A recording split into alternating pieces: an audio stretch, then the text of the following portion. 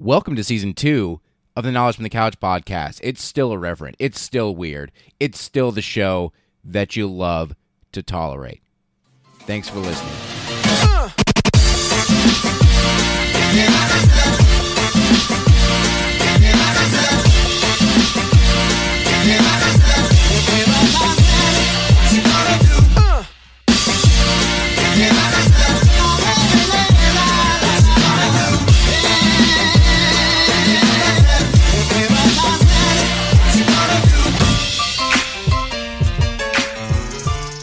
What's up, guys? Welcome to Season 2, Episode 11 of the Knowledge from the Couch podcast, better known as episode number 31. I'm Kyle. I'm your host. Still, we're doing it every single week. Guys, what's happening? Welcome to another edition of your favorite mediocre historical podcast that you sometimes enjoy listening to. How is everyone out there in crazy weatherland? We would be going amiss if we didn't do a quick weather report. Of course, as we all know, podcasting is the best medium for weather reporting.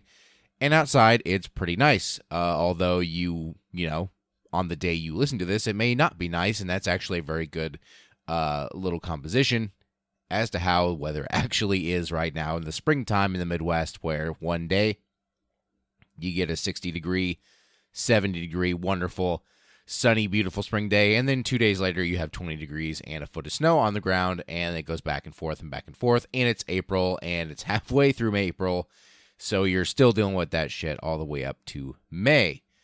Just weather things, hashtag just weather things. Yeah, I don't know. Sometimes I feel like I need to fill these things up in the front half a little bit more, so I ramble on about random bullshit that no one gives a shit about. But hey, that's why I put in chapters to the podcast. If you don't enjoy listening to me ramble on at the beginning, obviously that's why I do the prequel episodes now, so I can ramble a little bit more than I do at the moment. But I also like to talk a little bit before the show starts, just because I think it's weird. Some people, I've been reading a lot lately on Reddit in their podcasting subreddits about how people are really not into the banter and the ranting at the beginning of the show, and I understand that. Now, of course, most of those people are listening to shows where they BS around for 15, 20, 30 minutes before they get into the meat of their show, and it's usually multiple people ranting around and doing their thing, rather than just one guy, yours truly, talking to himself in the mic for a couple minutes and trying to figure out some way to not awkwardly segue into what the show is actually about. You know what?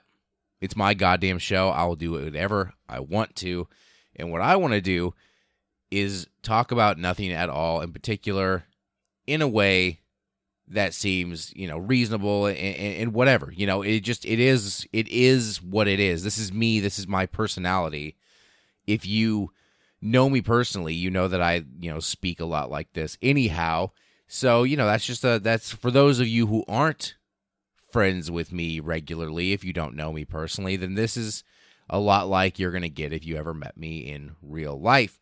Just, kind of shooting the shit, being random, just doing whatever it is before we actually talk about whatever is important. And I think that is itself important to let people know that that's how things work with the host of your show. That subreddit be fucking damned talking about this. I mean, just everybody wanting these cool, 15-minute tight-ass content, rich, just deep, thick podcast. Fuck that shit. Nobody has that. Nobody does that. If people do that, then good for them. There is no podcast that I can think of off the top of my head that is like that. And honestly, to me, if you are a podcast like that, I actually am anti that. Now, I'm not saying that you're bad by any means, but where's the fun in somebody going to a mic and talking about the stuff they want to talk about without a little bit of humanity and a little bit of personality thrown into the mix? I don't think it's as fun as it could be,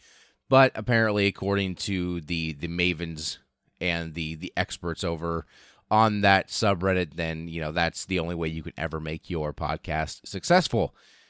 So I don't know, maybe I should listen to them so somebody would actually, I get more than, 100 downloads an episode on this show. But hey, it is what it is. I enjoy what I'm doing. Hopefully, if you are one of my very few people who are listening, that you also enjoy what you're hearing. And today's episode, the third of the 4 episodes on Ladies Month on the Knowledge from the Couch podcast, we are going to talk about a very famous and very popular and important lady in history, a little lady by the name of Amelia Earhart.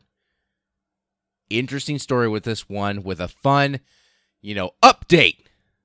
Unsolved Mysteries update at the end. You won't want to miss that, even though you probably already know what I'm talking about. Guys, episode 31, Amelia Earhart, Knowledge from the Couch podcast. Stick with us.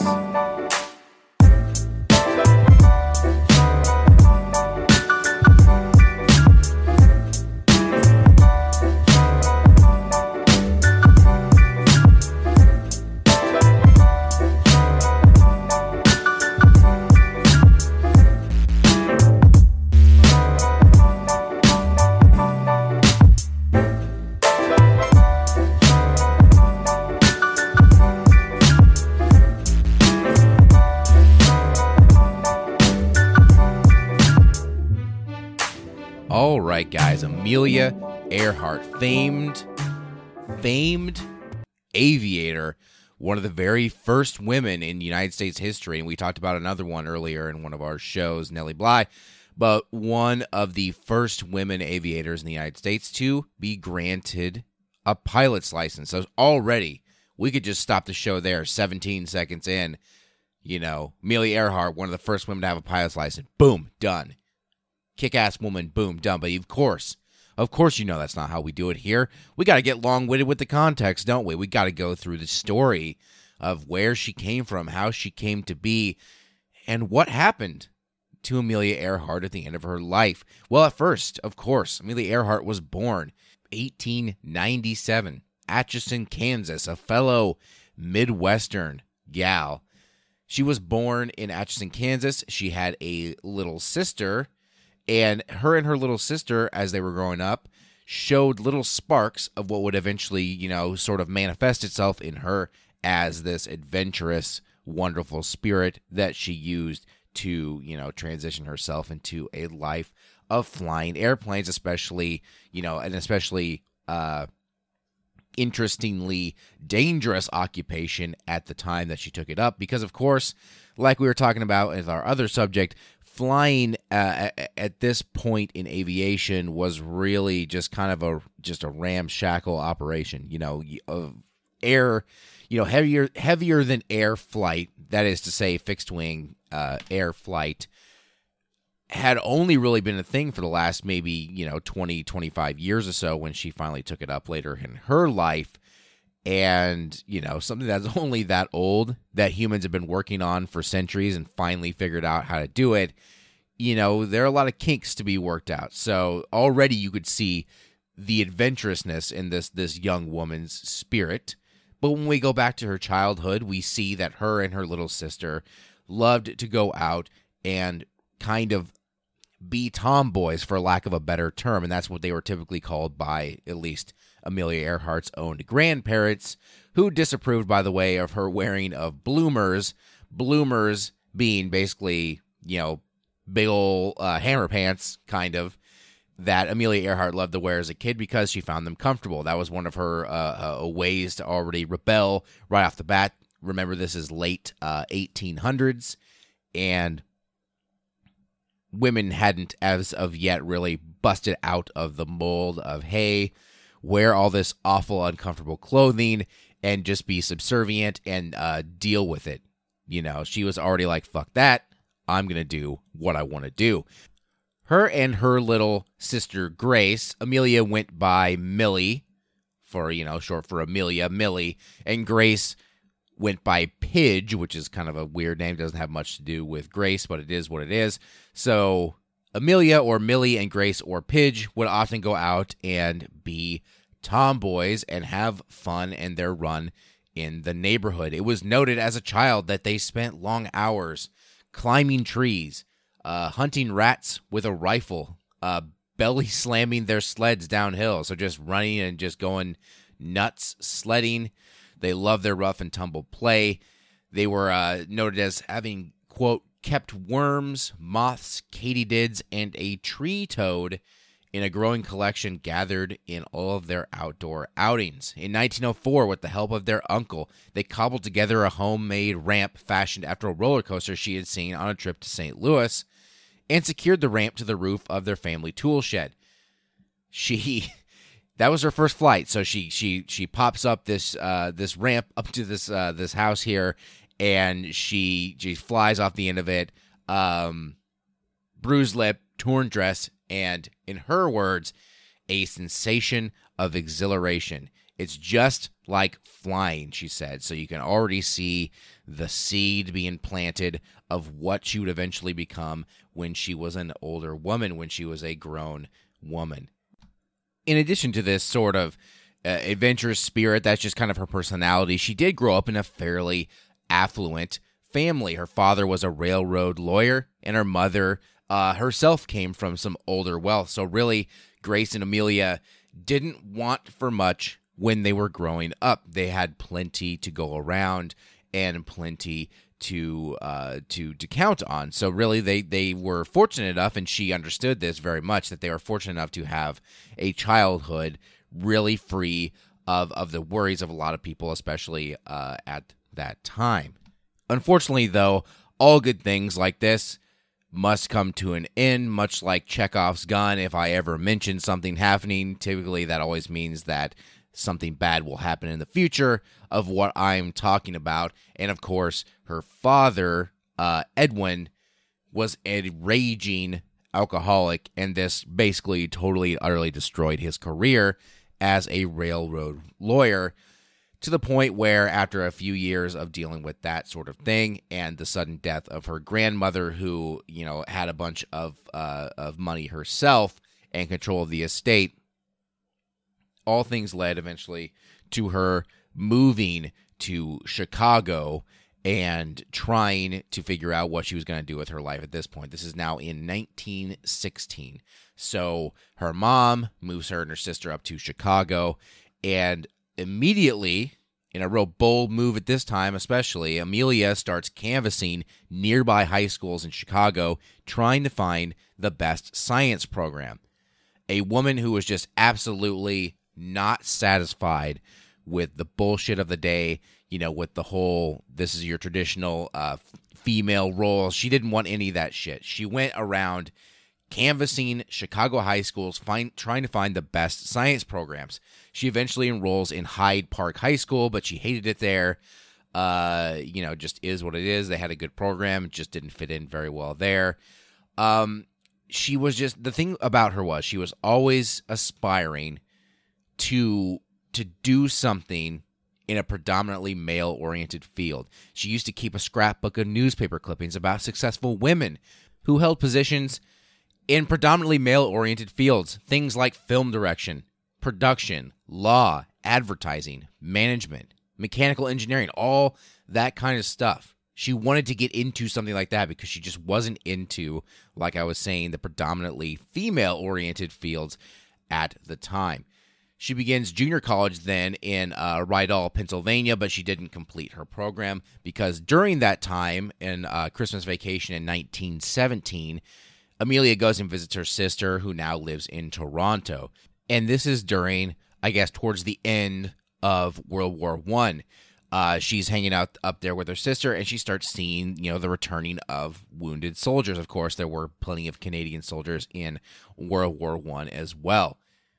She decides that this inspires her, and she receives training as a nurse's aide from the Red Cross and begins work at Spadina Military Hospital, doing things like preparing food in the kitchen for patients with their special diets, and also handing out medication from the pharmacy dispensary. She then, interestingly enough, another callback to one of my episodes, in 1918, during the Spanish flu pandemic. If you would like to go back about 15 or so episodes, I think it was episode 17 or 18 of this podcast, we talked about the Spanish flu for about an hour and how insane it was in particular. The Spanish flu could not leave alone literally anybody, and Amelia Earhart came down with the Spanish flu while treating people in that hospital for the very same thing. She then suffered from pneumonia, as we said, was one of those the key secondary infections that would come along from the Spanish flu at that time that ended up killing a lot of people. Not her, of course, but it did affect her. She suffered from pneumonia and maxillary sinusitis, so up in her sinuses around her nose area, she was having extreme inflammation and pain. She was hospitalized in November of 1918 from that pneumonia and got out about a month later in December. Her sinus-related symptoms were pain and pressure around one eye and copious mucus drainage via the nostrils and the throat. This is something that she would deal with for the rest of her life. She had chronic sinusitis after this was all said and done, and it affected her flying a little bit and her activities later in life. Sometimes even on the airfield, she was forced to wear a bandage on her cheek to cover a small drainage tube that had been placed to get rid of all the gunk and nastiness. So something as simple as the Spanish flu already affecting her life going forward, especially in her flying. Speaking of flying, let's get into the very meat of the episode. Of course, when you think of Amelia Earhart, you think pilot. That is her main sort of image, that if you had a stamp of Amelia Earhart on your letter, it would probably be her as her, her pilot self. That is her identity. And it all started in 1920, particularly December of 1920 in Long Beach, California, where she was now residing. Her and her now rehabilitated father visited an airfield where a man named Frank Hawks gave her a ride in an airplane that would change her life. She was quoted in saying, "By the time I had got 200 or 300 feet off the ground, I knew I had to fly." After that 10-minute flight she took with him, which cost her father a whopping $10, she immediately became determined to learn to be a pilot. She worked a variety of jobs, including photographer, truck driver, and stenographer at a local telephone company, managing to save $1,000 for flying lessons. Now, let's just think about that for a sec. $1,000 is a lot of money now in 2018. Fucking $1,000 in 1920 could buy like a house and a half. Like it's a lot of goddamn money to learn how to fly. So good to know that flying lessons have always been expensive, even since the beginning of air travel. She had her first lesson on January 3rd of 1921 at Kinner Field, which is near Long Beach, California. After arriving at the airfield with one singular request saying, quote, "I want to fly. Will you teach me?" In order to reach the airfield, she had to take a bus to the very end of its line, hop off, and then walk another 4 miles just to get to the airfield.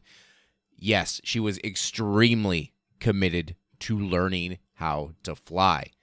She learned how to fly in a little Kinner Airster biplane, a very bright yellow plane that she nicknamed the Canary, and she flew that plane to an altitude in 1922 of 14,000 feet, which at that time was a world record for a female pilot.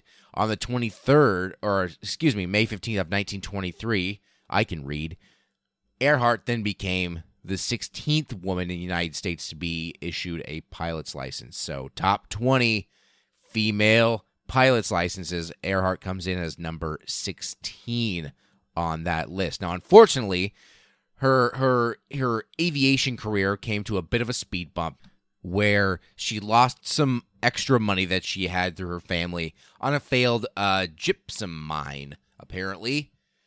This led to her having to sell her planes off, and she bought a car and drove back across the country and ended up in Boston in 1924, where she eventually started working as a teacher and then a social worker at the Dennison House, which is a Boston area settlement house. A settlement house being a thing that doesn't really exist anymore at all, but an attempt at that time to basically co-mix people who are low income and poverty with people who are a little bit more fortunate, middle and upper income all together in a gigantic sort of cooperative type house. And the idea was that the richer and more fortunate people would sort of mentor and pass on and help out those who were less fortunate in the hopes that they could also become a little less so in the poverty things. Anyway, she works in this house as a social worker for a few years, but she still maintained her interest in aviation. She then became a member of the American Aeronautical Society in the Boston chapter and was eventually elected its vice president. She was flying planes out of Denison Airport in Quincy, Massachusetts, and helped finance its operation by investing the small sum of money that she had made in the past time working in Boston over those past few years. She also flew the first official flight out of the Denison Airport in 1927. She worked as a sales representative for Kinner Aircraft, Kinner being her aircraft of choice. Ever since she started flying, she wrote local newspaper columns promoting the flying, and it grew her local celebrity. So now we're finally starting to see the beginnings of celebrity aviator Amelia Earhart, as she laid out the plans for an organization that she wanted to make devoted to female flyers. This leads us to her first great accomplishment as a pilot in 1928. So in 1927, Charles Lindbergh was the first person to fly solo across the Atlantic Ocean. So basically, he just gassed up a plane and flew all the way across the Atlantic to Europe, which has never happened in the history of the world. And then in 1928, Amelia Earhart did the exact same thing. She flew over to Southampton in England, where she was greeted as a hero, and then flew back to New York City, where she was also greeted as a hero, given a ticker tape parade along Broadway in Manhattan, followed by a reception with the president at the time, Calvin Coolidge, at the White House.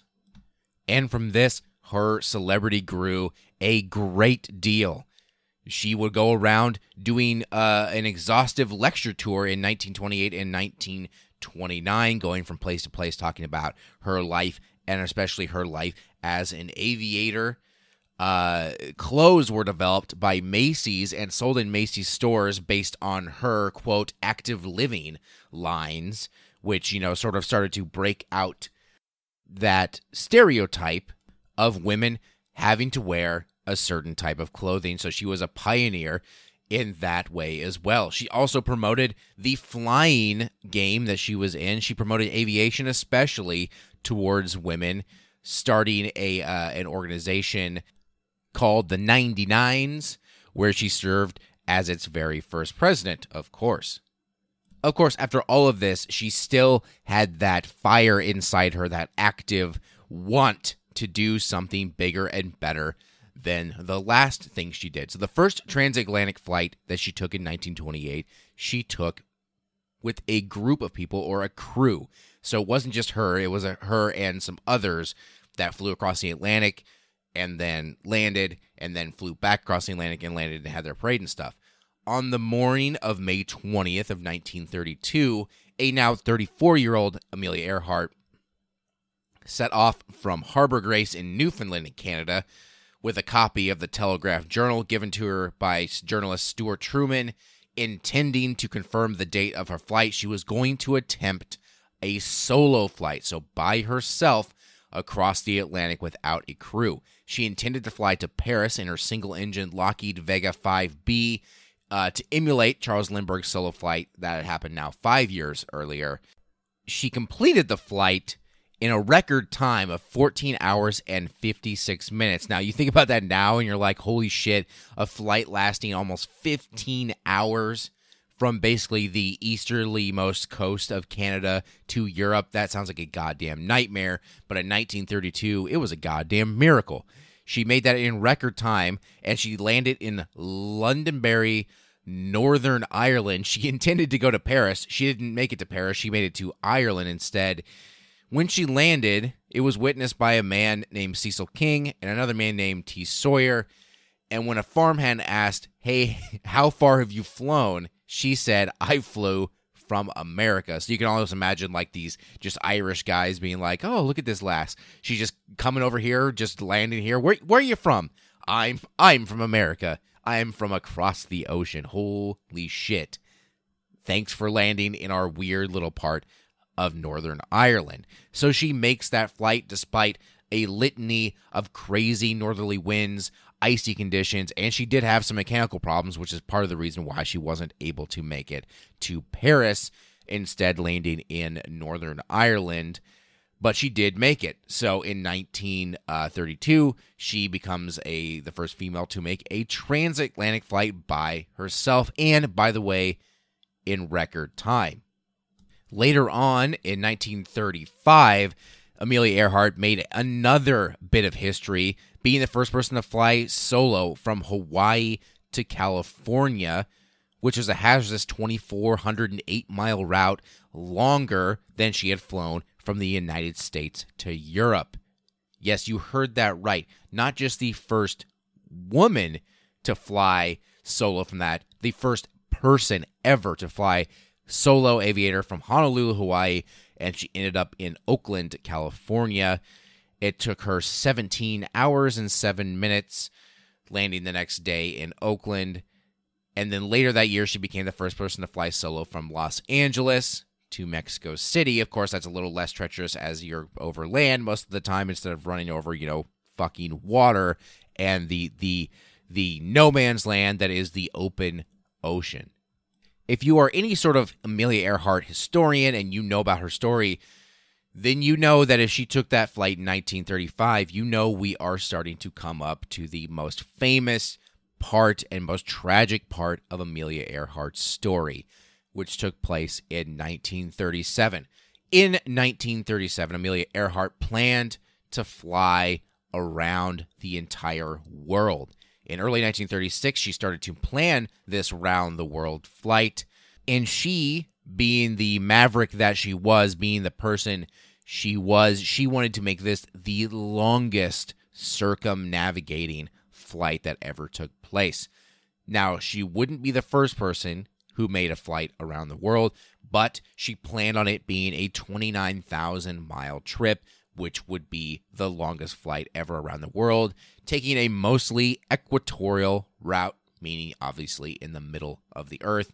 You could easily fly around the world, technically, if you just were at the North or South Pole and then just flew a little circle and be like, I went around the world. That's, I guess, technically correct, and I guess technically correct is the best kind of correct if you watch The Simpsons, but she wanted to do it the old-fashioned way. She wanted to do it the hard way, and so she planned this 29,000-mile flight that featured a great deal of equatorial flying. So, in the first attempt, and yes, there were multiple attempts on this just to get it exactly right in their eyes. In the first attempt, they planned on flying westward from Oakland to Honolulu and then going from there. So they start the leg, and mind you, this is the reverse flight of what she did a few years earlier for the first time. She flies from Oakland to Honolulu, they land there, and then due to some aircraft problems, her plane eventually gets damaged enough to the point where it kind of just is really not very salvageable, and they scrap the attempt right then and there.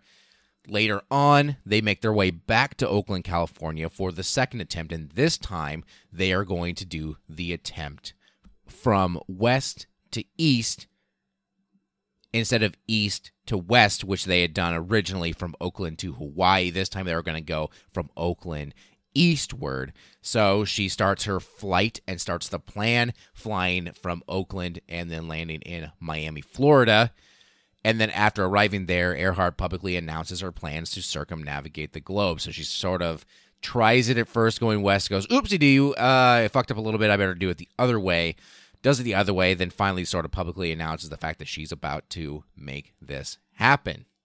And during this, everything seems to be going extremely well. They fly from, by the way, she flies, when I say they, she flies with a man named Fred Noonan, who was her only crew member. They fly from Miami to South America, they make it to Africa, they make it to India, and they eventually make it to Southeast Asia, and eventually down there into New Guinea on June 29th of 1937. At this stage, having completed 22,000 of the miles of the planned 29,000 miles of the journey. The remaining 7,000 miles would be over the Pacific Ocean. So on July 2nd of 1937, around midnight, they depart from New Guinea. in their heavily loaded airplane.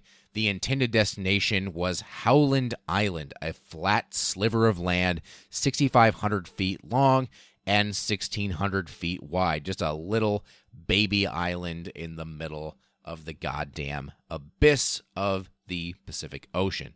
So after having taken off, the plan was to communicate with a ship from the U.S. Coast Guard that was stationed near Howland Island, the Itasca. It was stationed there, and its task was to communicate with Earhart's plane when they sort of reached the vicinity of the island, since the island was so small, and obviously they're so high up in the air, and the ocean is so damningly huge, that hopefully once they get in the vicinity of the island, they would start communications with the Itasca, and they would guide them down to the island where she would then refuel, fix anything up that needed fixing, and then take off and continue on the flight. The unfortunate thing that happened, that through a series of misunderstandings or errors, by the way, the details of which are still to this day controversial, the final approach to Howland Island using radio navigation was not successful. Fred Noonan, Earhart's co-pilot during this time, had earlier written about problems affecting the accuracy of radio direction finding in navigation, so he sort of knew that this was going to happen. Another cited cause of possible confusion was possibly that the Itasca and Earhart planned their communication schedule using time systems set a half hour apart. Earhart using Greenwich Civil Time and Itasca under a naval time zone, putting them under different times, therefore allowing them not exactly to meet at the right time, and ruining what would have been a fairly smooth radio transmission. There's also evidence to suggest that there was a new radio finding band that was installed on her plane not long before she took off, and that she didn't really understand very well how to use it. And that, of course, would cause confusion between her and who they needed to communicate with. Like, you think nowadays, with how sophisticated communication is with everything, that this would be no problem. This would be easy. You could do this in complete darkness and still hit your target. But things were so new and pioneering, and nothing had been done like this at the time, really, that it was really easy for something to go wrong. And unfortunately for Amelia Earhart and Fred Noonan, things did go wrong. During Earhart and Noonan's approach to Howland Island, the Itasca did receive strong and clear voice transmissions from Earhart, who identified her vessel as a KHAQQ, that was her call sign, but she apparently was unable to hear voice transmissions from that ship in particular.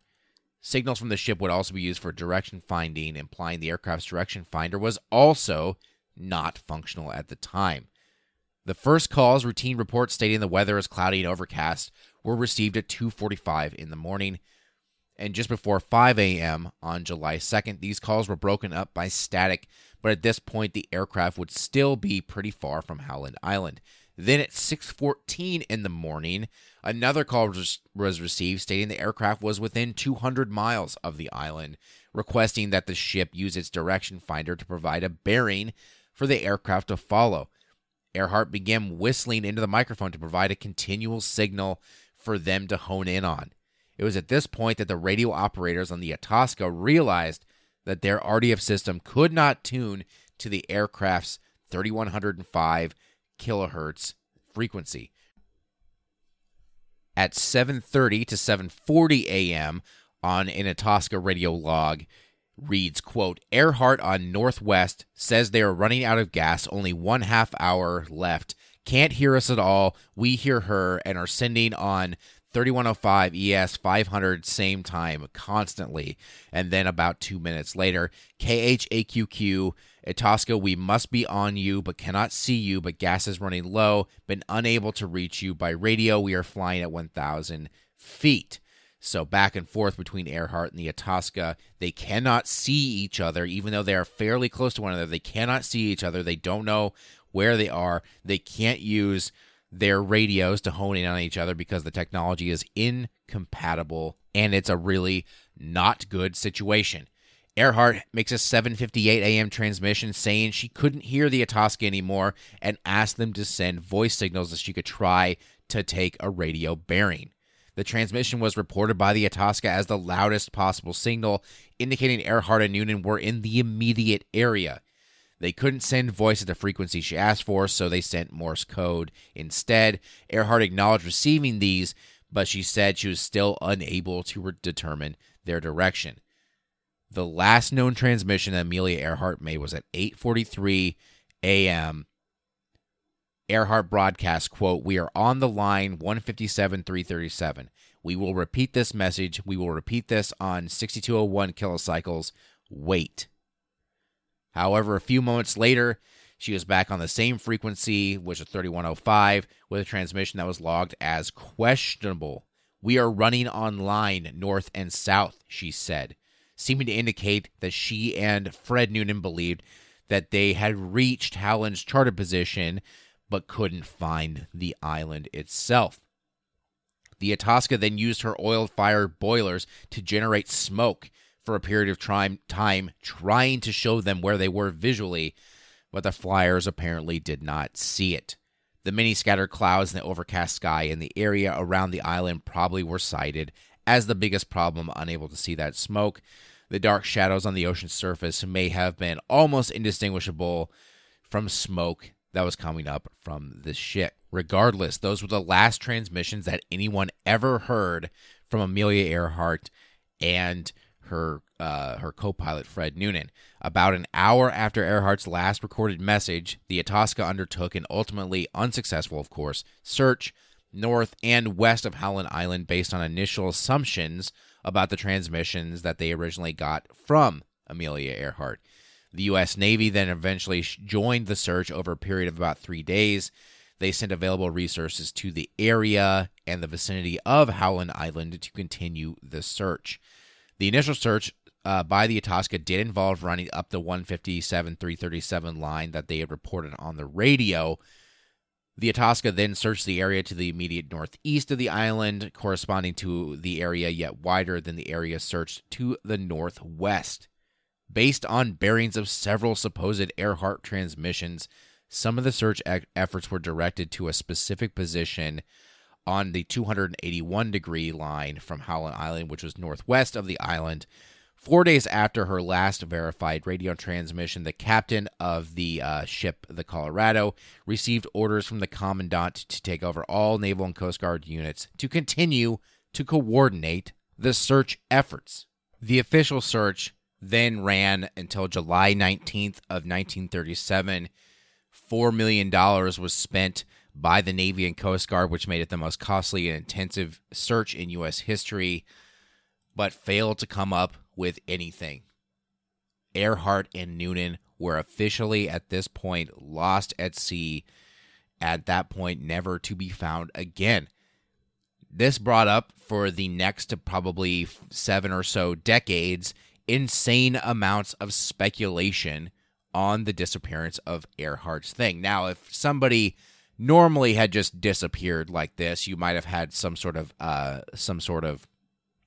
outcry and maybe some initial curiosity, and then eventually it sort of falls to the wayside. But with Earhart's insane amount of celebrity and very public, desire to circumnavigate the globe, and having been so close to accomplishing this goal, still to this very day, people speculate as to what happened to Amelia Earhart. For decades, there were stories, and there were, the people saying, oh, they're just lost at sea.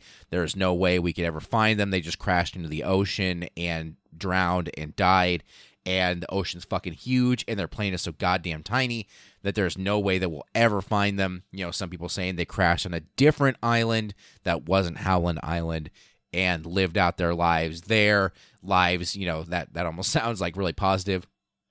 Living out their lives may have meant living for another week or two before dying from like dehydration or something along those lines. Some people, speculated that they landed on an island and were captured by the Japanese.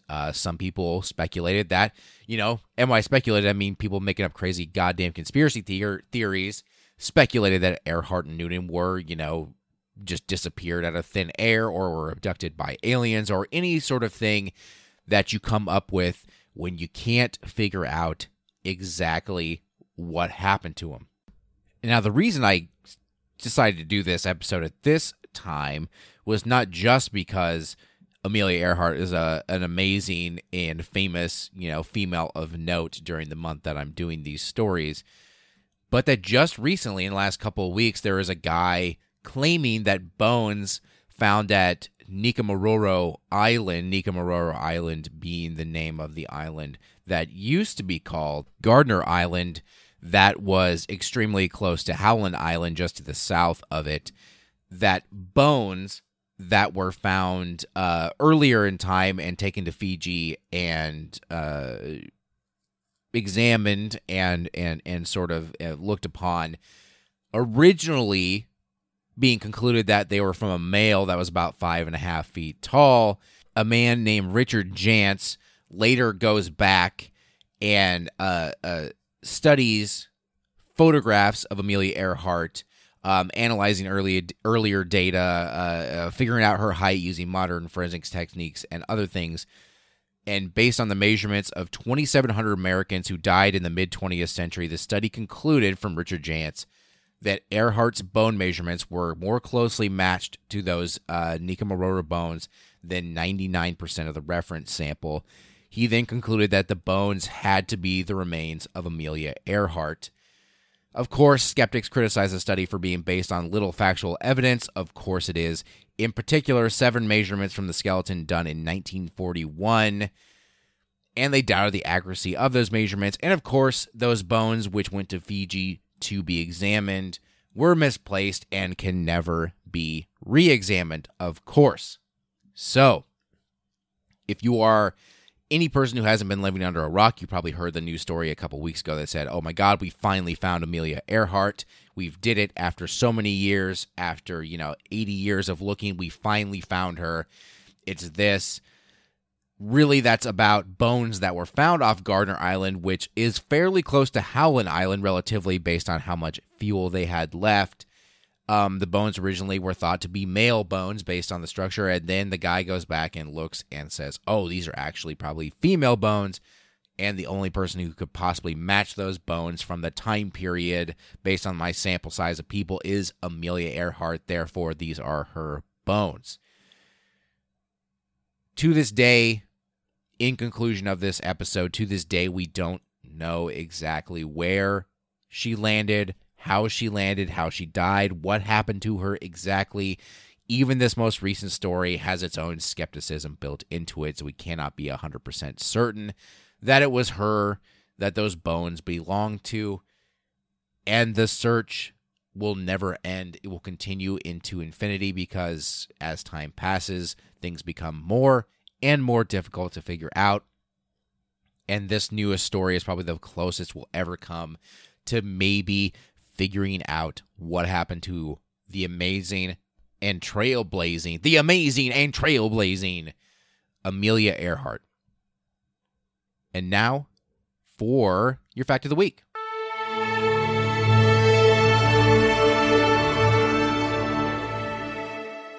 The first fax ever sent. You know faxing. You know about a fax machine, right? That old-ass shit that we still use for some goddamn reason because fax machines can never, ever die.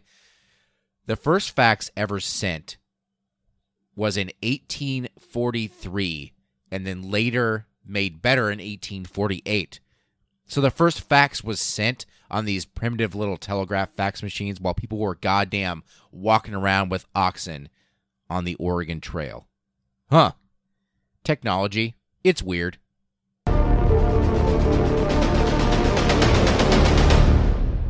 And so it goes. We've reached the end of episode 31 of the Knowledge from the Couch podcast. Guys, thank you so much for tuning in and listening. You can follow me on Twitter at Kyle Steinhauser. Currently, my friend Cole and I are engaged in posting clips of baseball players throwing pitches and hitting balls, and it's kind of interesting if you're into baseball.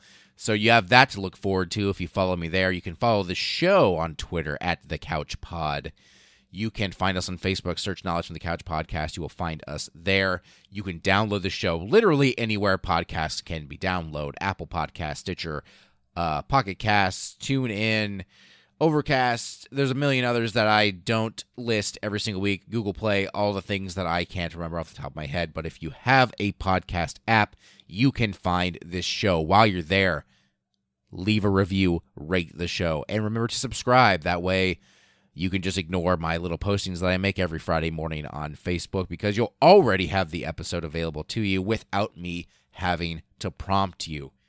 Next week, guys, we end our Ladies Month on the Knowledge from the Couch podcast with our final episode of the month. It is going to be about Marie Curie and her insane amount of science. Guys, look forward to that, and I will see you next week.